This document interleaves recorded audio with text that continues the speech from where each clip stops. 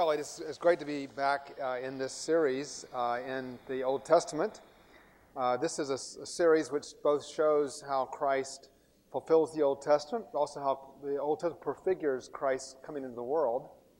I found as a pastor that many people were intimidated by the Old Testament, and I have given you an idea that is just one possible solution as a way to introduce your folks to the Old Testament, is to introduce them to the four key figures of the Old Testament, which are by far, exponentially far, the four most quoted figures in the Old Testament: Adam, Abraham, Moses, and David. And so if we have those four figures kind of laid out in a structure and people understand those four figures, it creates a wonderful repository for approaching the New Testament. It gives them kind of a spine to kind of understand the Old Testament. It's a great start, at least, in introducing someone to the Old Testament. What we have seen, and this for our new students here, what we've seen is that we actually relate, Christians are asked to relate to each of these four figures differently. And so we actually understand redemption through the lens of Adam, Abraham, Moses, and David. And only collectively do they give us a full understanding of who Christ is and the fullness and splendor of Christ as the fulfillment of Old Testament hopes. So Adam we relate to racially as the head of the human race. Abraham we relate to redemptively. Moses we relate to legally. And David we relate to royally. And so these are very important lenses through which we understand Christ, who eventually comes to us and fulfills all of this as second Adam, prophet, priest, king, new lawgiver, and also suffering servant, which we'll add as well. We spent several weeks on Adam and on the fall, and we saw that in the very birth of humanity in the Garden of Eden, that Adam took the fruit. We know there's nothing inherently evil about a fruit, so this becomes a symbolic act, because by the forbidden not to eat of this fruit, by taking the fruit, it creates a possibility of something dramatic happening. So the whole Garden of Eden and the fruit and the eating of it becomes essentially what I called an anti-sacrament. Because if a sacrament is the outward sign of an inward and spiritual grace, this is clearly an outward sign of an inward and spiritual rebellion. And so Adam and Eve, by taking the fruit and eating it, they enter into, you might say, the fellowship of the rebellion. And because, unfortunately, we are all in the loins of Adam when he sinned, we all sinned with him, and therefore the whole human race is cast into sin, and there's no way any human can save us. It's a pretty bleak moment. That's why they call it the fall, usually capital F, fall. It's like a bad day in the history of humanity, to say the least. So, in this act, God immediately begins to build a response to that from Genesis 3:15 forward. So the plan of redemption slowly begins to unfold, and one of them, of course, is that how will Christ come? In fact, he's the only one eligible to come as the second Adam. So Christ comes in. Remember, the motto of the rebellion was, "Not your will, but mine be done." And all this unfolds in the first Garden of Eden. Christ comes in the second garden, the Garden of Gethsemane. In that moment, Christ says, "Not my will, but thine be done." And so Christ reverses the curse. Christ becomes the second Adam. And wherever Adam disobeyed, this new Adam obeyed. And now we have, of course, these two great headships of the human race, Adam and Christ, under which all of humanity will be gathering. So we've been unfolding that sort of weeks. Then we went to Abraham, and we focused particularly on the covenant with Abraham, both Genesis 12, where the covenant is where he's called, and later with the actual cutting of the covenant in Genesis 15.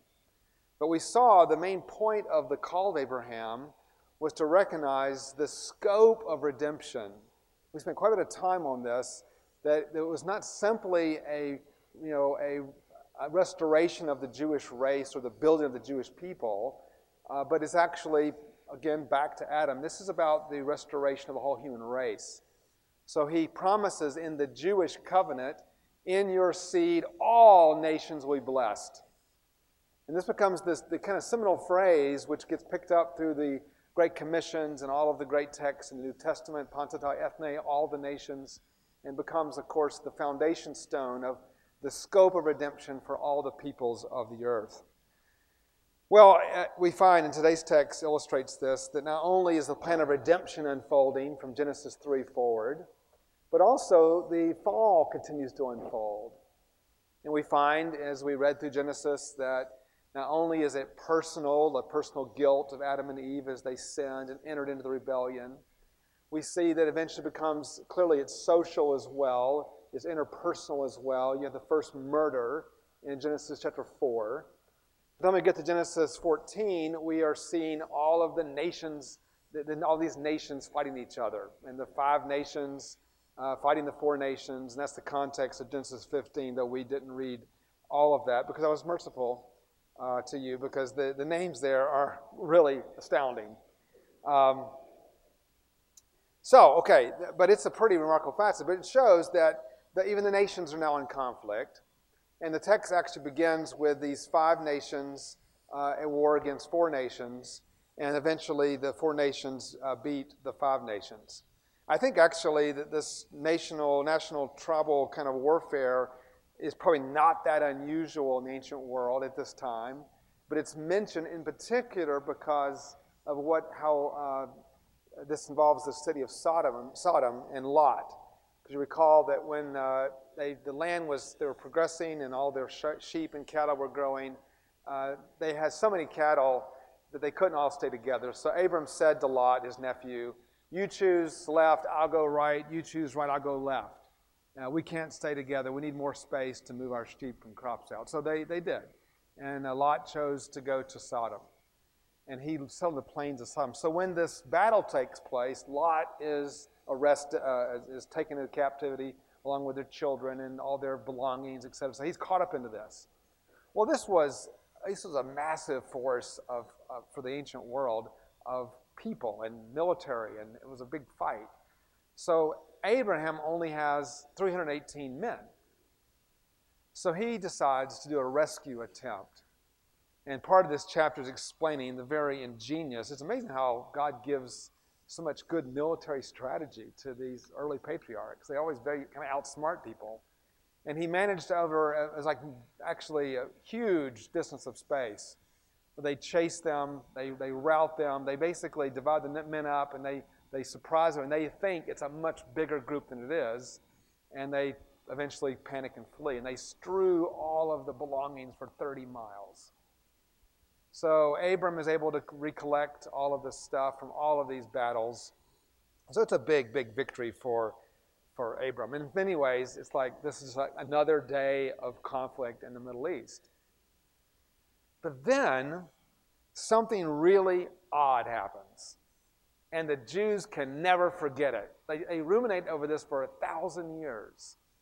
Because suddenly they come back from the spoils. They're having this amazing experience of recapturing and restoring Lot to his family, etc. When suddenly this man named Melchizedek comes up out of the blue in verse 18. Melchizedek has never been mentioned up to this point. He's never mentioned again except in the hymn we sang or we recited in Psalm 110. Only twice in the Old Testament is he mentioned, in other words. And he comes up, and he's not been a part of any of this conflict. And there are at least 6 things about Melchizedek that astound the Jewish people. And this comes up into all kinds of ways in the Mishnah, the Talmudic writings, Tosefta, etc. It's there. A lot of speculation all through their history, both oral and later written about it. But first of all, and of course Hebrews 7 recounts this for us somewhat, but his name is Melchizedek, Melech and Zedek, king of righteousness. It either means king of righteousness or one who serves the king of righteousness. What is that? It's really powerful. He's also, secondly, he is king of Salem, king of peace. This is a very early reference to Jerusalem. That obviously gets anyone's attention, especially if you're a Jew. So this person is the king of Salem, the king of righteousness, or one who worships king of righteousness. And then the big amazing thing is that he is king and priest of God Most High. All right, priest of God Most High. King and priest. How does that work? As you heard from the Hebrews 7 text, it's not possible in the Hebrew mind, because the priests come from Levi, the kings come from Judah. These can't be resolved in one person. That becomes a very important messianic point, as we'll see as Christ fulfills all of this. And then he emerges with no calling card. Now, in our world, we don't care about this. You know, you meet somebody and shake their hand. My name is Tim Tennant. All right, that will not work in the ancient world. No one cares who Tim Tennant is. They still don't care, but the ancient world certainly didn't care. But what you would say is, you know, I'm Tim Tennant, I'm the son of so-and-so, I'm the son of so-and-so, I'm the son of so-and-so, who my grandfather fought this great battle and did this great thing. Oh, now we know who you are. You see, everyone is connected. There's no personal autonomy in the modern post-Enlightenment sense in the ancient world. And so you are who you are because of who you're from and who your mother and father are and all of that. That's very crucial to your identity. So for someone to show up, they have no idea who his mother and father is. They don't know when he was born. They don't know when he died. They know nothing about him. All right, that becomes a huge factor in the mind of the Jewish people. Who is this guy who just kind of shows up from nowhere? No genealogy, nothing. Finally, or fifthly, he then breaks out bread and wine and serves bread and wine to Abram. Now, of course, bread and wine this is, of course, the staple of life. That's the basic point. But it becomes, of course, the kernel of the Passover. It becomes the kernel of the Eucharist. These are very, very powerful images being sent forth. That's a lot to reflect on. Melchizedek could have been a 7-part series, but I spared you on that. Okay, I'm known for these series that never end. So we're moving along here. And then finally, sixthly, he not only blesses Abraham, but then Abraham tithes 10% of all the spoils to him. All right? Now that is, as you know, in the ancient world, the tradition was you tithe 10% to the king. All right? The lesser always ties to the greater. So that becomes a really point of mystery. Why would Abram give this man 10% of everything? And eventually we know from the contact with Bera, king of Sodom, who I think it's one of the first jokes in the Bible, who comes to Abram and says, Abram, you know, you keep all the goods. Just give me the women and children and my back, and we'll all be friends. And Abram, of course, doesn't owe Bera anything, but Abram refused to accept anything. He gives everything back. He says, because if I keep one thong of your sandal, someday you'll say, I helped make Abram rich. All right, we often count Genesis 22 as the place that really tests Abram's faith, which is the next part of this series. But in fact, this is the early laying of the tracks. Here we see already, we don't emphasize this text enough, how Abram shows very early on his absolute trust in God's promises. Remarkable passage. So this memory stays with the Jewish people for 1,000 years. Finally, David writes this amazing psalm in Psalm 110, this coronation psalm, perhaps preparing for his own son's coronation as king, Solomon. But, you know, it becomes a messianic psalm of hope, of course, because the kingship always foreshadows that. We see later that David, of course, becomes the kingly connection to the Messiah. So he says in that text, verse 4, the Lord has sworn and will not change his mind. You are a priest forever according to the order of Melchizedek. Now, isn't that an amazing statement? Who's ever heard of the order of Melchizedek? This is something that David articulates here in Psalm 110 that's very, very powerful. And eventually, we get another glimpse of this in Zechariah 6, which, of course, David wouldn't be aware of at that point, but later on, because Zechariah has another prophecy about the branch, the Messiah called branch will come, and he will bring a harmony in the kingship and the priesthood, and they'll be united into one Messiah. All right, so there's all this kind of hopes unfolding about what is going to happen when Christ comes. So, when we get to Hebrews chapter 7, Hebrews makes a great point of all of this. And of course, Hebrews wants to point out that there are a number of reasons why Melchizedek becomes a very crucial figure for us as Christians. This is brought over into the Hebrews 7 account. First of all, he says, the Melchizedek priesthood is permanent, right? Remember the priest, just like today, we take Eucharist, we give Eucharist. We need forgiveness of sins like everybody else. The priest always sacrificed for their own sins, then for the sins of others. So there's this amazing sense where with Melchizedek, something different has happened because David says in verse 4 of Psalm 110, you are a priest forever, according to the order of Melchizedek. The priesthood, people lived and died, passed on. This is an eternal priesthood. That is truly remarkable. Now, of course, people have speculated that Melchizedek was a theophany or a Christophany and all of that, but that's not the point in my mind. It's not that. It's saying the fact that he has no calling card, no known genealogy, he functions like that. He is like that in terms of how he's understood in the Old Covenant. So it's a permanent priesthood. Secondly, Abraham ties to him, not the other way around, so it shows that the lesser is, of course, tithing to the greater, and he makes the same point that we made with Adam, in that the fact that Levi is in the loins of Abraham. So we don't have this connectedness. We live in a world of autonomy. But from the biblical perspective, not only are you sitting here, but all of your descendants are sitting here in you. Now, why is that important? Well, when you have your first appointment as a church, and you have 12 people show up. My very first appointment, I was assigned to Nacoochee United Methodist Church. I got there, and my very first Sunday, there were 22 people present.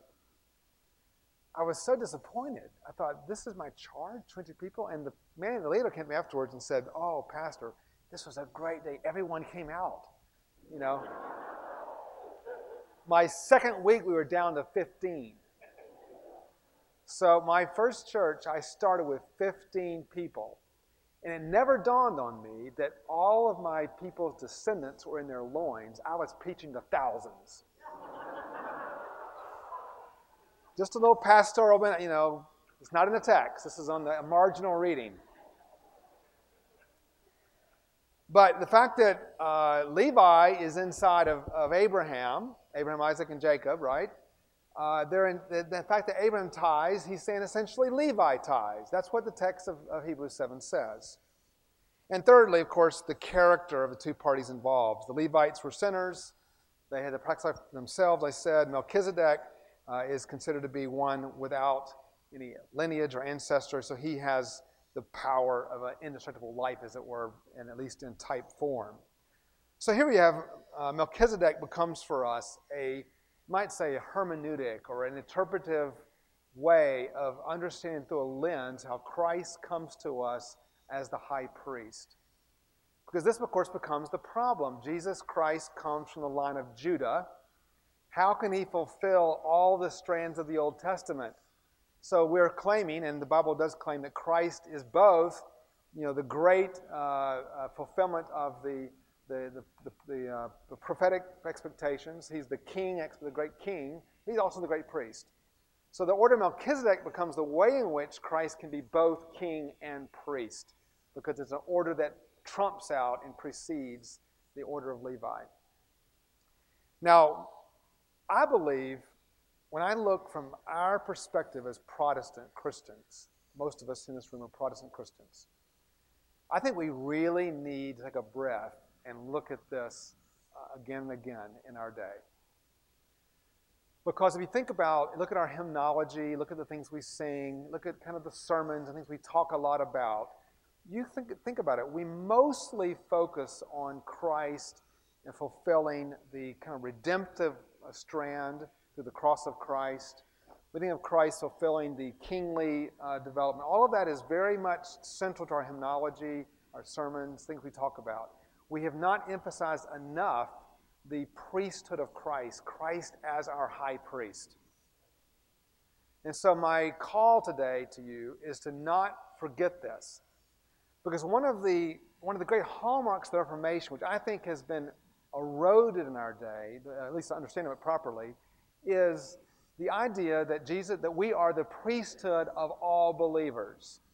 I'm going to come back to what that means. But when that was articulated in the Reformation time, the point of it was not to unleash us out into the world as we're all priests, I think, as it's sometimes taken to be. The point of it is to say that no, we are all, in a sense, in Christ, who is the high priest. And because we are in Christ, we share in his priesthood. In that sense, there's the priest of all believers. But if you take away the priesthood of Christ out of this equation, essentially, at least mentally, take it out of the equation, and we just declare out to our people, we're all priests. We're all the priesthood of all believers. Kind of a disconnected doctrine, which I think has basically happened. Then you end up with three casualties that I've observed in the contemporary church. And maybe you have too. And by the way, this is not at all true of all contemporary churches. There's some great exceptions to this, but this is just a general observation that I've observed around the country. One, what I call cavalier casualness. And this is where we essentially take the priest of all believers and we manage to turn it into what I would call God is my pal. All right? God my buddy. All right? There's a danger in that because it actually turns us into kind of we enter into God's presence lightly. There's a very, very big difference between Wesley, as we sang this morning, proclaiming, bold I approach the throne of God. It says, in Christ. And the whole point of that phrase is that we approach that in Christ, we can approach the throne of God boldly. So, walking in God's presence with just to make the caricature complete, a cup of coffee in one hand and a donut in the other, it sends a very, very poor message about what it means to go into God's presence. So a person who has a cup of coffee in their hand and a donut in the other hand and walking into church, this is not actually underscoring the way I think we intend it to be, we can boldly go in God's presence. That's not what is meant by boldness. Because what we don't want to say is that coming into God's presence is no big deal.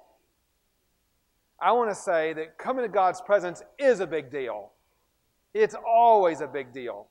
And our bodies must reflect that. I mean, in some ways, the liturgical churches, save you for a while at least because it can occasionally bring you back to certain kinds of postures and movements. But that's not the point, not about liturgy or non-liturgy. It's about the way we come into God's presence and what we message out as future pastors of the church, that we are coming before God with boldness through repentance and confession in Christ and hiding ourselves in Christ. Now, I get to travel a lot in my role, and I travel around the country. When I'm here, I travel as well. And one thing I've observed is that a lot of contemporary churches, not all, there's some beautiful exceptions to this, please hear me, but many, many of our contemporary churches have dropped out prayers of confession from the order of service. Now tell me, why would contemporary Christians need to confess less than like the traditional ones? I mean, aren't we all kind of equal opportunity confessors? In this one place where the cross is level at the foot of the cross, why would we ever think that somehow or another repentance and confession should be taken out because it's not really user-friendly or not really, won't be attractive to people? All those are really poor instincts.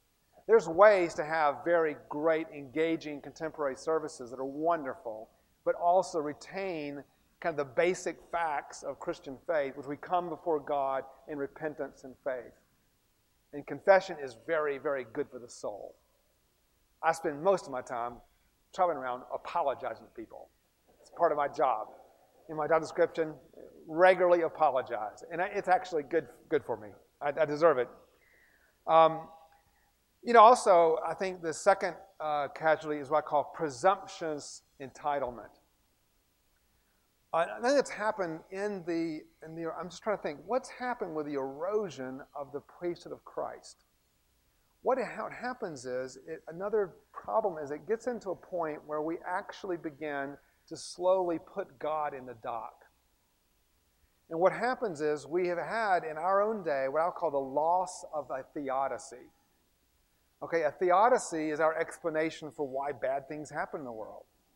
So it was always quite securely, even though it's a mystery, at least it was securely rooted in the basic point that Christ alone is the only truly innocent sufferer. And Christ responds to the world of suffering by taking it on in the cross of Christ. And through his priesthood, he presents us before God as those who've been reconciled to God through his sacrifice. Christ, in other words, Christ is both the sacrificed and the priest. He's both the promise and the fulfillment of the promise. Well, that's a very important theology to have in our minds and our hearts. Today, I think we've accepted basically the idea that God must explain himself to our satisfaction when things don't work right in the world, when things happen in our family or our society that don't seem right. God better explain himself or we're going to walk.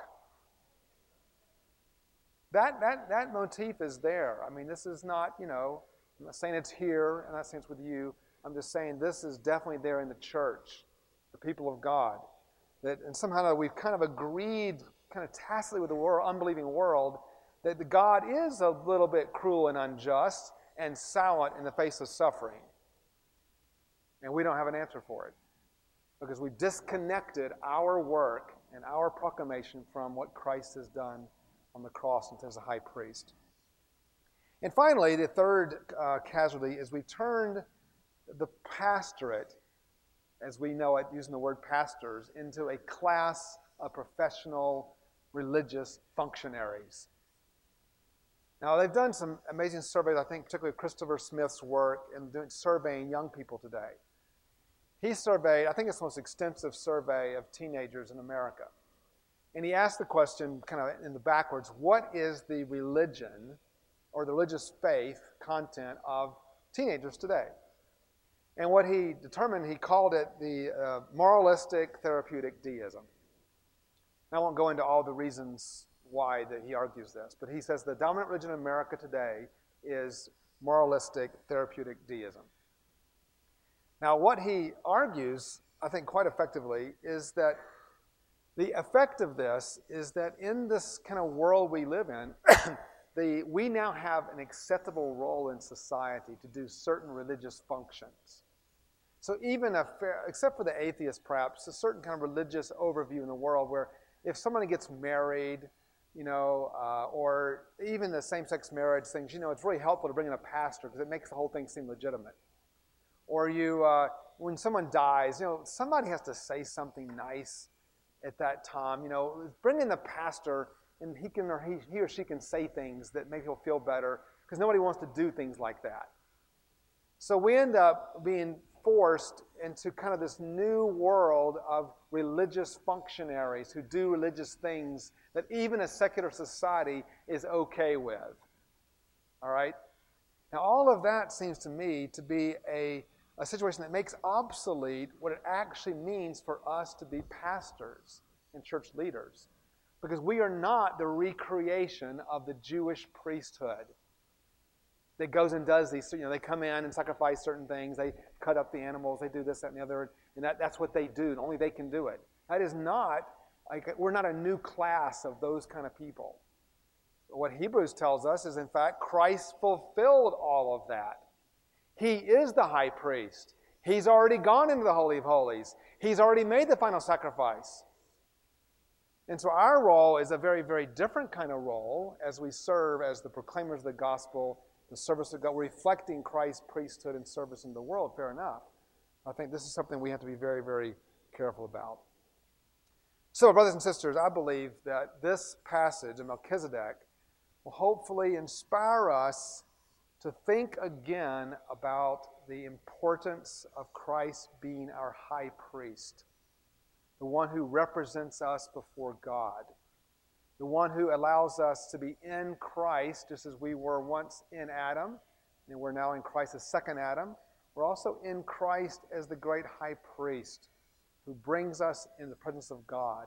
And it's because of our being in Christ, and I argue only because we are in Christ, that we can then go boldly into God's presence with joy. That's the basis of it, who Christ is according to the order of Melchizedek. Let us pray.